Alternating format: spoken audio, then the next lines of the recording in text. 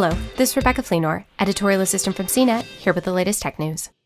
8 great apes at the San Diego Zoo have each received 2 doses of an experimental COVID-19 vaccine developed for animals, National Geographic reports.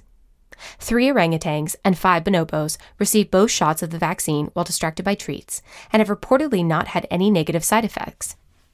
The zoo will soon be able to check for antibodies to know if the vaccine worked as intended. A Hong Kong pharmaceutical company initially developed this experimental vaccine for use on cats and dogs. Using it on the great apes was a calculated risk.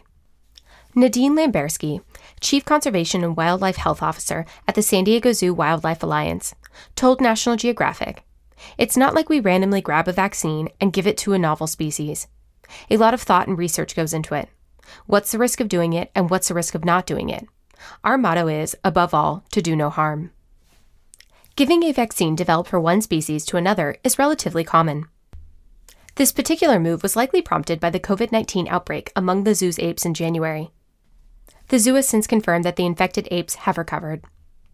San Diego Zoo confirms that some members of the orangutan and bonobo troops have been vaccinated from a supply strictly intended for non-human use. The zoo's veterinarians vaccinated animals most at risk of infection. The previously infected gorilla troop did not receive the vaccine, as it was assumed they had developed their own antibodies to the virus. Vaccinating animals is an ongoing process at the San Diego Zoo, with the first administered starting in January, and with the last 2 vaccines scheduled to be given in March.